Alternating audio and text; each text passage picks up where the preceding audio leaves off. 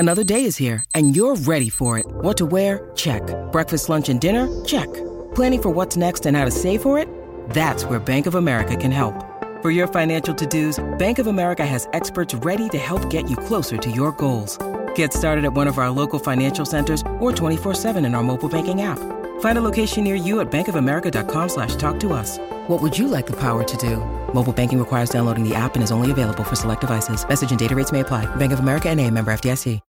When you need mealtime inspiration, it's worth shopping Kroger, where you'll find over 30,000 mouth-watering choices that excite your inner foodie. And no matter what tasty choice you make, you'll enjoy our everyday low prices, plus extra ways to save, like digital coupons worth over $600 each week. You can also save up to $1 off per gallon at the pump with fuel points. More savings and more inspiring flavors make shopping Kroger worth it every time. Kroger, fresh for everyone. Fuel restrictions apply.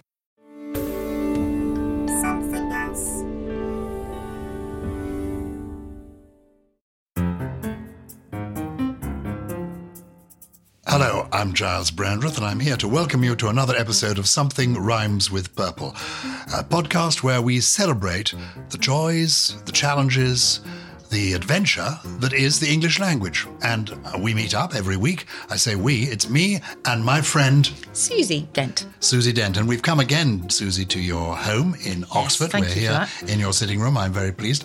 I've had a good week. How have you had a good week? Yeah, I've had an okay week. I've been writing my book furiously because the deadline is upon me. Did I tell you what the first meaning of deadline was? I think I did. Tell me again. It was a line around a prison beyond which any prisoner trying to escape would be shot. Wow. Dead. Yeah, so it's pretty gruesome. Is that how your publishers treat you? How it feels at the moment. Oh. So that's what I've been doing. Have you managed to avoid the coronavirus? So far. Because coming on the train here to Oxford, I have to tell you, there were people on the train behind their masks, really? Looking anxious. I unfortunately sneezed, which was not a good thing to do under the circumstances. What is the origin of the word coronavirus? Because I hadn't heard the word before Christmas. It's now gone global. Yes. Well, the thing about the coronavirus is we've had them it's just a whole family of viruses. The common cold is a coronavirus. Oh. So this is just a new subtype. So that probably should be quite reassuring. But you texted this question to me while on the train, so I did a bit of prep. It apparently is called the coronavirus because it recalls the solar corona. So it's a characteristic appearance of these viruses. So if you look under an electron microscope, they look like they have a corona around them. And this latest one is called COVID-19. It's just been named. So the co is corona, the VI is virus, and the D means disease. So this is what this describes the symptoms that it produces. And the 19 stands for 2019. That's when it began? Yeah. Oh, well, COVID-19. That's good.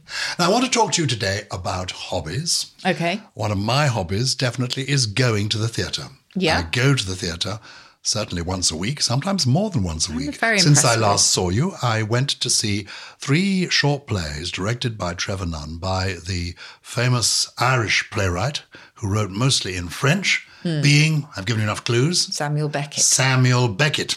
And I saw some of his plays that were very much on my Beckett list because one of them was Krapp's Last Tape. Yeah. Which Start with a K, right? And double P. Absolutely. Beckett had a sort of group of actors that he worked with a great deal. And he wrote Krapp's Last Tape with one particular actor in mind called Patrick McGee, a wonderful Irish actor who I was lucky enough to work with when I was in my 20s. He was an extraordinary Was he in the Avengers? Have I got completely the wrong person? Yes. Who's that? That's Patrick McNee. Oh, thank you. But the same sort of, their families heralded from the Emerald Isle. Okay. Pat McGee was a very different gather-all-to thing. Okay. He was a No formidable... bowler hat and He was no bowler hat, no umbrella, no. He was quite rough and formidable. Steed, that's who he was, isn't it? That's right. Yes. Anyway, Pat McGee first appeared in Krapp's Last Tape, and it was originally known as the McGee monologue. It became Krapp's Last Tape because there's this character called Krapp in it who has got a tape recorder and he's listening to a tape of himself in the past. And it's quite dark and moving and funny at times. And there was another Irish actor who took the play to New York and told me that he was thrilled by the reviews that he got in New York, one of which he treasured because of the headline. The headline read, "At last, the Krapp we've all been waiting for." Excellent. What are your hobbies? Well, I don't know. It's hard because I know you have loads of them and I can't possibly compete with all your wonderful, quite different ones, shall we say. So I love cycling. So cycling is my go-to if I just want to get away, switch my phone off, just be at one with my head. Although I say that, I just suspend all my kind of worries when I'm out on my bike. And there's some beautiful cycle routes around me. So yeah, I'd say that's my top hobby. Good. It's important to have passions in life that take you away from your work, something that sustains you, keeps you going, that just grips you. Going to the theatre is one of mine. Reading books is one of mine. Yeah, mine too. I love books. I'm currently reading, believe it or not, The Diaries of Harold Macmillan. And what's fascinating is that even when he was Prime Minister, he was able to read at least a book a week. And earlier days, when he was the Minister in charge of Housing, Chancellor of the Exchequer, he was reading 100 books a year, 2 a week, and big books, big Victorian history books, novels by Trollope. He really found it a wonderful way of clearing his head, escaping the world. So reading is good. But I'm also a great collector. I know. So this is what I was referring to, really, because you collect teddy bears famously. And later, I want to play a little quiz with you about what we call people who collect things. Okay. The names of people who collect different things. There are hundreds of those. But I know you've done some specialist work. When I was a child, I enjoyed jigsaws, I enjoyed hopscotch, and I enjoyed marbles. Oh, yeah, I used to love marbles. And there's a whole language to the world of people who play with marbles, isn't there? There is. They're called mibsters. Oh. And there is a marbles championship. I remember talking to Chris Packham, the naturalist, and he went to the World Championships. I think he might have been doing some journalism at the time. And he recalls being staggered because you would expect this to be quite a gentle community. But he was staggered by the blasting of horns around the car park. So the winners drove around the car park blasting their horns because they'd won the championship. So it's very competitive. And they have a tribal lexicon, which is almost second to none. It's really interesting. I mean, it's the same with conkers, in fact. There's a whole lot of vocabulary attached to whether your conquerors won one game, in which case it's a oneer, and then it becomes a twoer, and then a threeer, etc. There's the king. There's the kind of illegal pickling of a conker. I can't quite remember what that's called, but in order to harden it. So every children's game develops its own kind of language, which is absolutely fascinating. Give me some of the marbles lingo. So first of all, there's not one game. There's many marbles games, apparently. There's Cherry Pit, Boss Out, 9 Holes, Poison. I think the most commonly used one today is called the Ringer, and they've all got their own rules. As for different types of marbles, there's the Aggie, that's made from agate. I had one of those. The Alley, that's made from alabaster. Oh, I didn't have one of Tor, now the Tor, TAW, is the large one that's used to knock out the smaller ones. And the Duck is a smaller marble knocked by the Tor.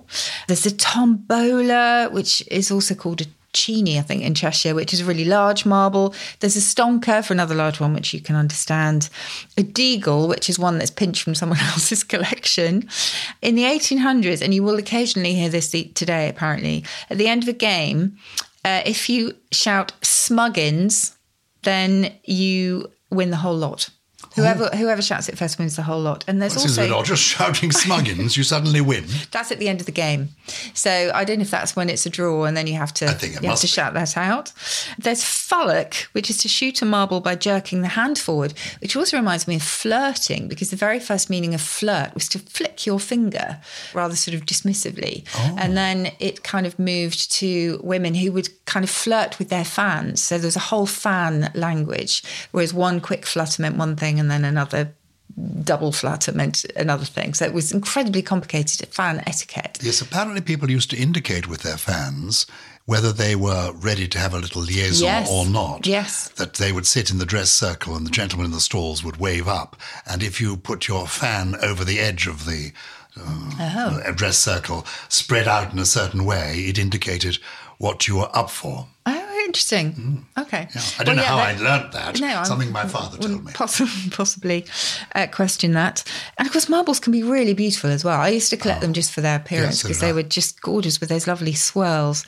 But there were quality some of them are really marbles, rare. weren't there? And cheap ones. Yes, so there were ones that you can collect. And the cheap ones were known, as I recall, as slags. Oh, okay. I think they were the ones that were simply, mass-produced onyx marbles. Yeah, maybe a reference to the mines. Oh, as in a slag heap. Exactly. It's just kind of refuse. Yeah, so you get the onion skin, which is a kind of marble with all those beautiful layers, layered colours. And then you get, you're right, the slag is an onyx marble. I'm just looking at my book here. There's a Piri. You featured this in your book? Which book is this? Yeah, this is Dense Modern Tribes. So this is looking at various groups of people and the different vocabularies that they have. So it's fascinating. And, it's the same with, did you ever used to play jacks? I used to love jacks. Oh, yes. I was quite good at jacks. I think I loved them even more. You took a handful and threw them in the air and you had to pick up some more. So you pick up one and the ball at the same time, then two, then three, and you progress to 10. And you bounced the ball and picked up the jacks. Only one bounce. It's amazing how the word jack has been applied to so many different generic objects and people. Steeplejack, lumberjack, etc. So generic name for a person or a profession, and then for different objects around the place as well. And then we have jackal, don't we, as well? Jackal? As in day off? Yeah. No. As in fuck all, isn't it? Jackal? Oh, I didn't know that expression. Maybe I've made that up. It just sounds I was familiar with the expression jack off, but that's a different thing altogether. Certainly is. Help jack off his horse. So confusing. It depends where the punctuation goes. Very true. And you've written a whole book about that. That's why I know that one. Yes. Okay, so that's the world of marbles. Yes, that's the word of marbles. One of my hobbies is bird watching. This week I visited yet again the Wetlands Centre near where I live in West London, in Barnes. And it had been a heavy day. I felt it had been a heavy day, silly old me. Anyway, I went there at about 2:00 in the afternoon when they feed the otters. And I went and walked up by where they feed the otters, and the otters were being fed, and there was a crane watching them. And all the troubles of the world disappeared. Yeah, that's I just thought...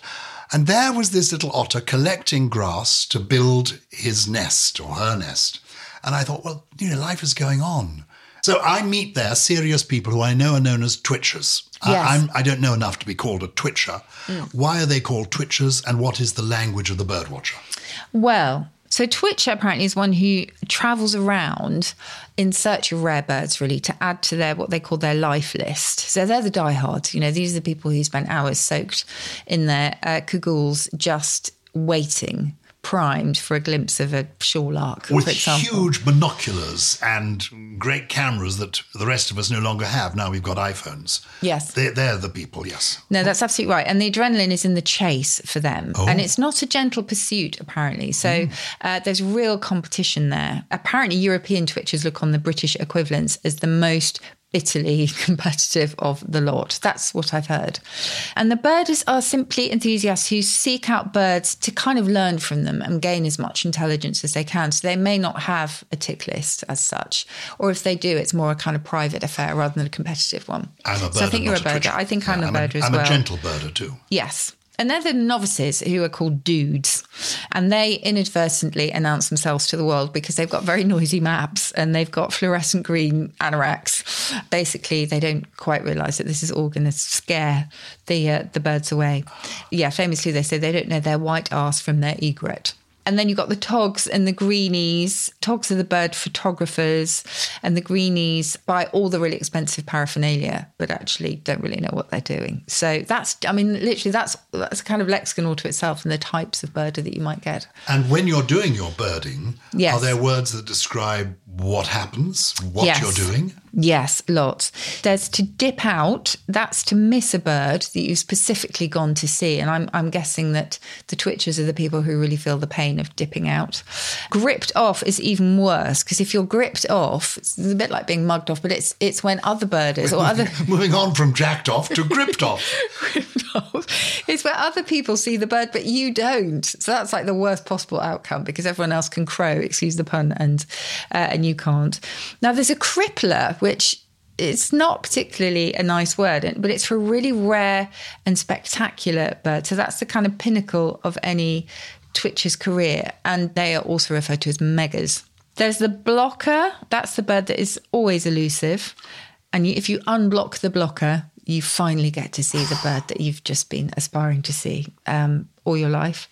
Oh, my goodness. And so it goes on. Stringy I told you this is competitive amongst twitchers. That's used of a fellow twitcher's tick list when it's considered to be slightly suspect. In other words, have you really seen all these birds? And there's a tart's tick as well. So you have a tart's tick on your list. That's for a really common sighting that actually you pick up much later than everyone else.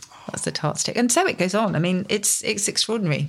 I used to have in the days when I collected jumpers. Yes. I collect a lot of things. How many of them do you still have, by the way? Oh, probably 1,000. Where do you get... Okay, I know your house is big. Well, when you come to my house... Yes. Because we're going to do one of the podcasts from there, I will take you into the basement. As a basement, and okay. we may even boldly tweet some photographs, and you can then see where all this is stored. And my wife has told me that the moment I die, before she phones the undertaker, she will be calling the skip people, and all of it's going to be thrown away. But I have got down there some jumpers with various birds on, and one of my favourites, I've got a range of parrots. I've got a lovely one with a cockatoo. Beautiful plumage. Yeah. And I do remember wearing it once on TVAM in the 1980s, and Anne Diamond saying, "What's a lovely parrot?" And Nick Owen correcting her and saying, "No, it's a cockatoo. Come on, Anne, you must have seen a cockatoo in your time." Oh, I'm just pointing here. So there's a feather here that we brought back from a walk the other day. So it's this beautiful. Is it a cockatoo? Where is it from? It's a really beautiful fluorescent green, different shades of green, a bit of red in there. I think it might be a parakeet. What do you think? It could be a parakeet. They became prevalent in the 1950s. Right. And then many escaped. Is that Many escaped. My father always used to claim that he had started it all because my parents used to have a parrot called Mittu, which I think is Indian for parrot. Okay. And my father really couldn't stand the bird. It was my mother really wanted it. And the bird was allowed out of its cage because my mother didn't believe in having caged creatures. And it just flew around up there flat, making a mess everywhere and eating the bindings of all the books. So one night my father left the window deliberately open and the parakeet flew out. And he claimed that all the parakeets you now see in London are descendants. And this exactly could well be one of Mittu's descendants. Do a DNA check. Can I just end with one slightly risque word in the Twitchers world?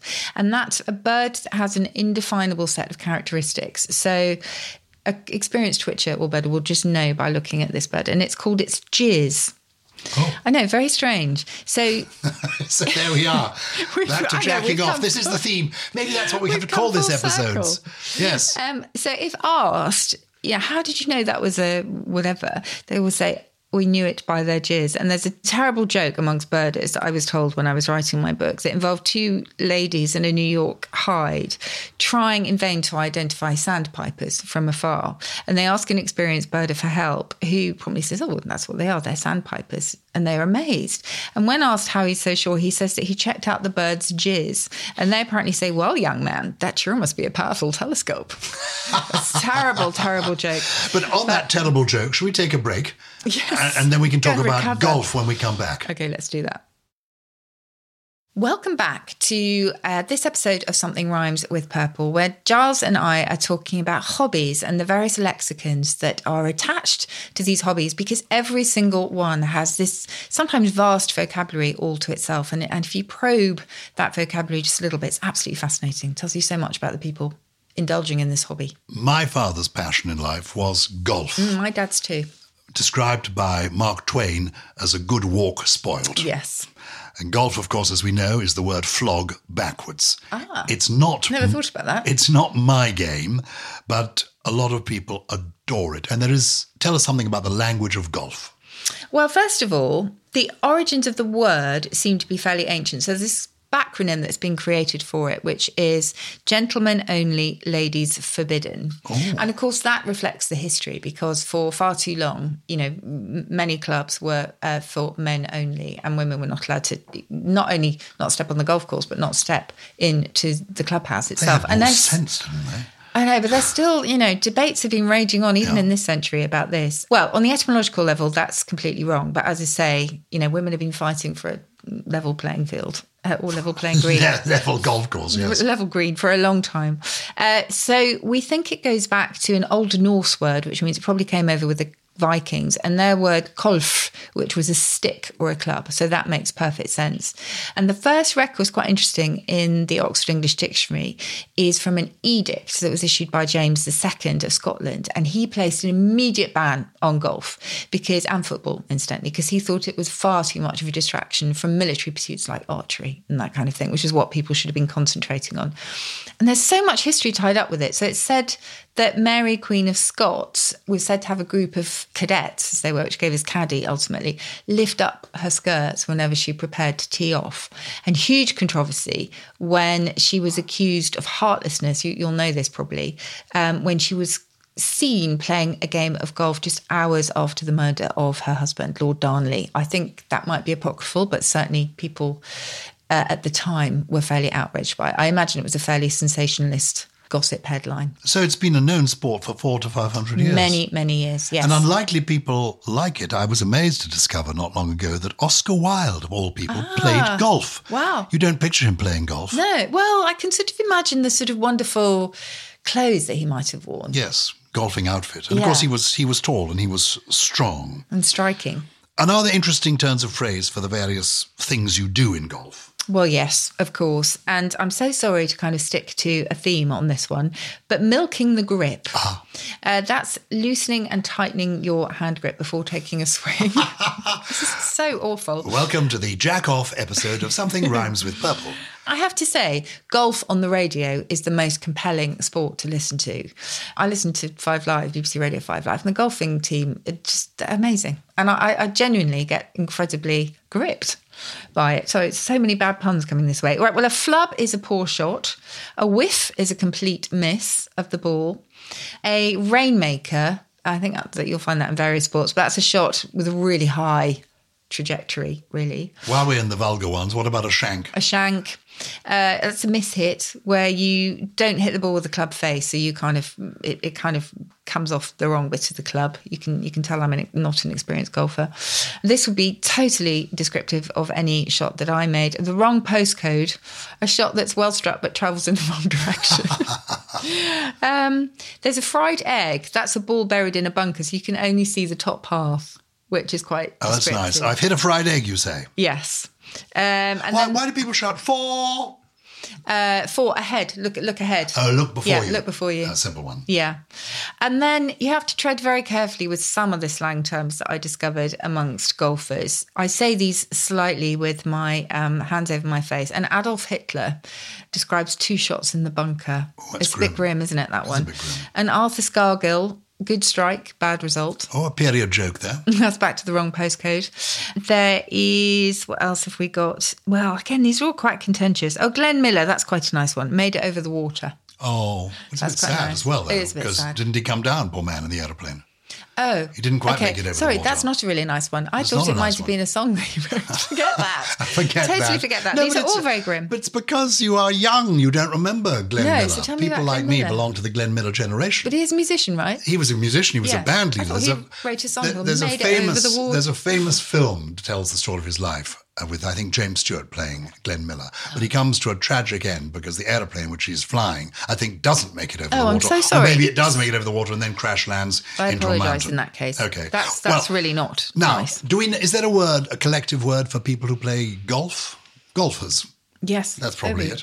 I know there are collective words for people who are collectors because I am a collector you are. Teddy bears, of teddy bears. Collector of jumpers is known as a sweat. A sweat of jumper collectors. A collector of teddy bears, what's the word for that?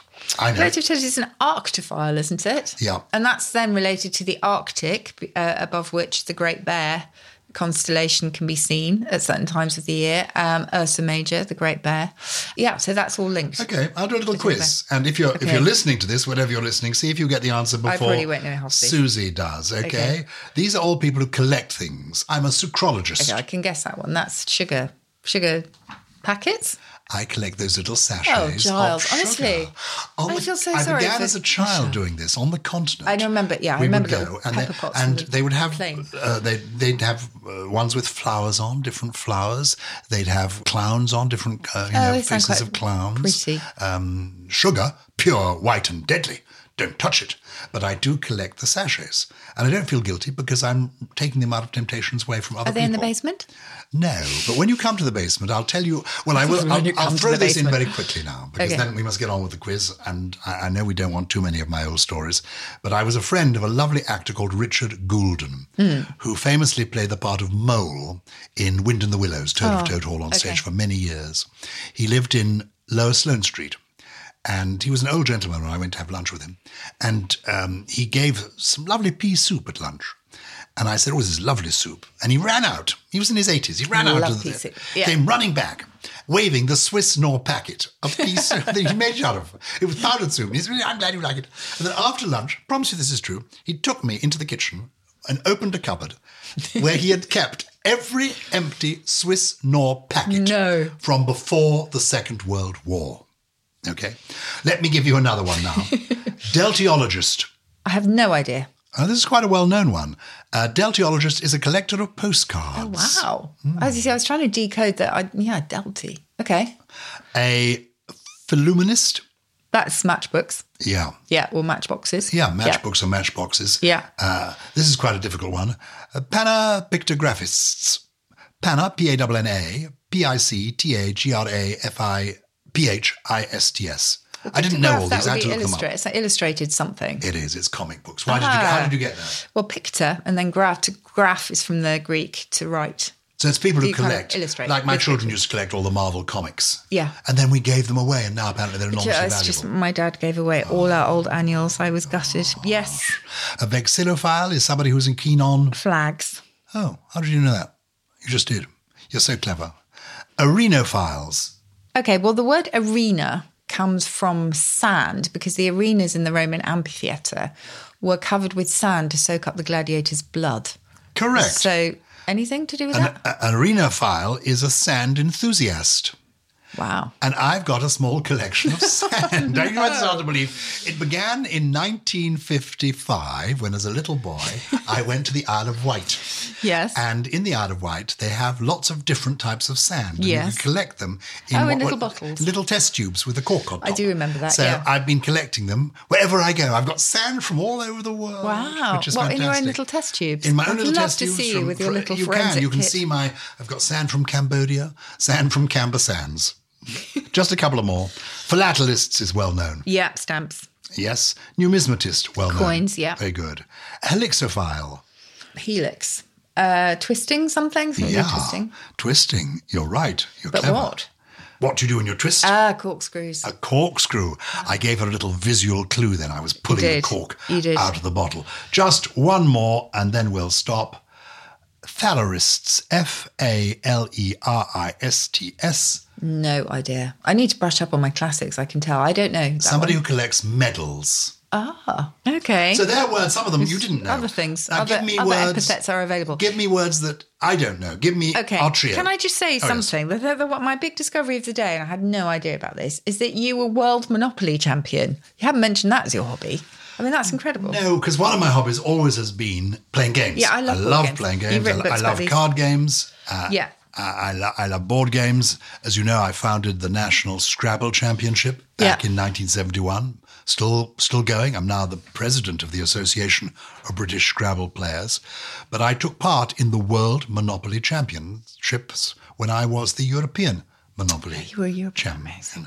And another episode, keep this up your sleeve, ask me about it again, and I can tell you what happened when I got to New York to take part in the World Monopoly Championships. Okay. To be discussed. Yeah.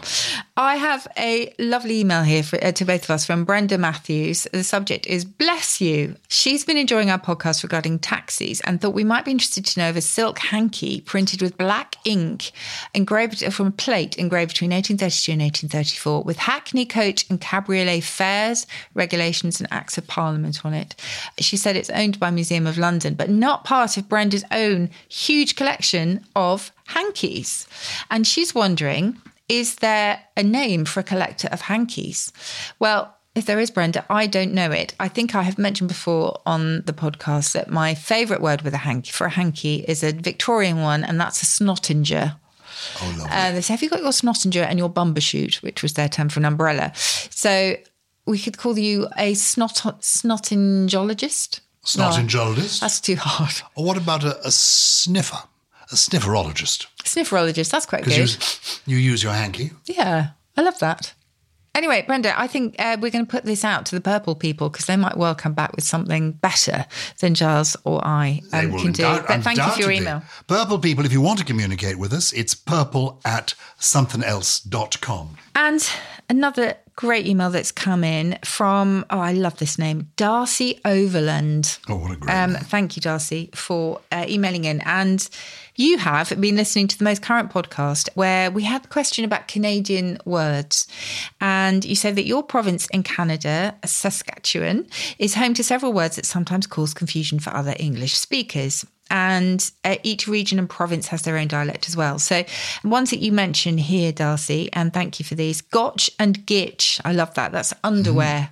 Have you got your gotch and gitch on? A bunny hug, a hooded sweatshirt. That's quite nice. Kitty corner. Now, we have that as well. That means diagonally. And we have kitty corner or catter corner as well. So that's quite an old English dialect word that might have travelled over. Why? Any idea why? The cater is, I think, related to the French quatre. So four corners. So you kind of cater cornered means it's just kind of at a diagonal. I think that's where it comes from. And gibbled, broken. That's not always polite, apparently, if you say something is gibbled. Darcy comes from Saskatoon, which is a type of bush. So thank you, Darcy. That's a fantastic email. It was a great email. We've had communication, too, about my mistake the other day when we were doing the one about the crime and punishment. And I talked about how I'd been on a Blues and Twos mission with the police, how they'd driven me through London. I said it was something to do with the lights flashing. Oh, yes. Anyway, Blues and Twos, it's the blue lights are flashing. Yeah. And it's the two-tone. Of the old sirens. Of the old sirens. So Blues and Twos, well, actually the new sirens, any old siren. Okay. So it's the blue lights flashing and two tones. And I was corrected by both Paul Winstanley and Andy Charlton. So do feel free to keep us on our toes to correct us when we get it wrong. Definitely. Susie knows everything. I know nothing. That's why we work so well together. That's entirely not true. If you want to throw in your 2 cents worth, it's purple@somethingelse.com. Time now for Susie's trio. What have you got? Well, Darcy just told us about gotch and gitch for underwear. It reminded me of a fantastic old word for the discomfort of wearing new underwear. And it's shiviness. And shiv was an old word for either a kind of loose bit of thread or more likely a kind of splinter. So if it kind of feels a little bit coarse down there, you've got shiviness in your underwear. Time to go commando. Well, yes, and that is something that we never have been able to find out the origin of, interestingly. Oh, really? Yeah, because commandos, frankly, didn't ever go without underwear, as far as I know. But again, purple What people... about the Scotch ones under their kilts? Well... We can explore that. If you know the genuine origin of Go Commando for not wearing any underwear, please don't send us pictures, but do send us an email. What are the other 2 words? You know the sort of person that you work with who kind of ambles along and then when people are watching and they're about to reach their destination, i.e. the office, for example, e.g. the office, they will suddenly hurry up as if they've been dashing there and just, through no fault of their own, they're just running a bit late. They are scuddling. It's to run with affected haste when you're not really rushing. You're just doing it for you're being a bit of an eye servant, which is a word that I've had before, somebody who only works hard under the gaze of their master. Yes. Finally, to razzle. I'm guilty of doing this quite a lot. To razzle is to cook something until the outside burns and then the inside is still raw. Ooh. Who knew there was a word for that in English dialect? I razzle things all the time, cakes particularly. This is the joy of the English language. And one of the fathers of the English language, and one day, we're promising this, we're going to do a podcast from his London home, the great Dr. Samuel Johnson. Yes. Born in Lichfield, but came to London and created really the first popular English dictionary. He was a man of courage, and my quotation of the week comes from Dr. Samuel Johnson. Courage is the greatest of all virtues, because if you haven't courage, you may not have an opportunity to use any of the others. Oh, well, that's so true. I love that. I've not actually heard that from him before. No, that's it. That's why you're with me. You hear the unexpected here. You certainly do. Don't forget, please, to give us a nice review. Recommend us to a friend. We want the family of Purple People to grow, grow, grow.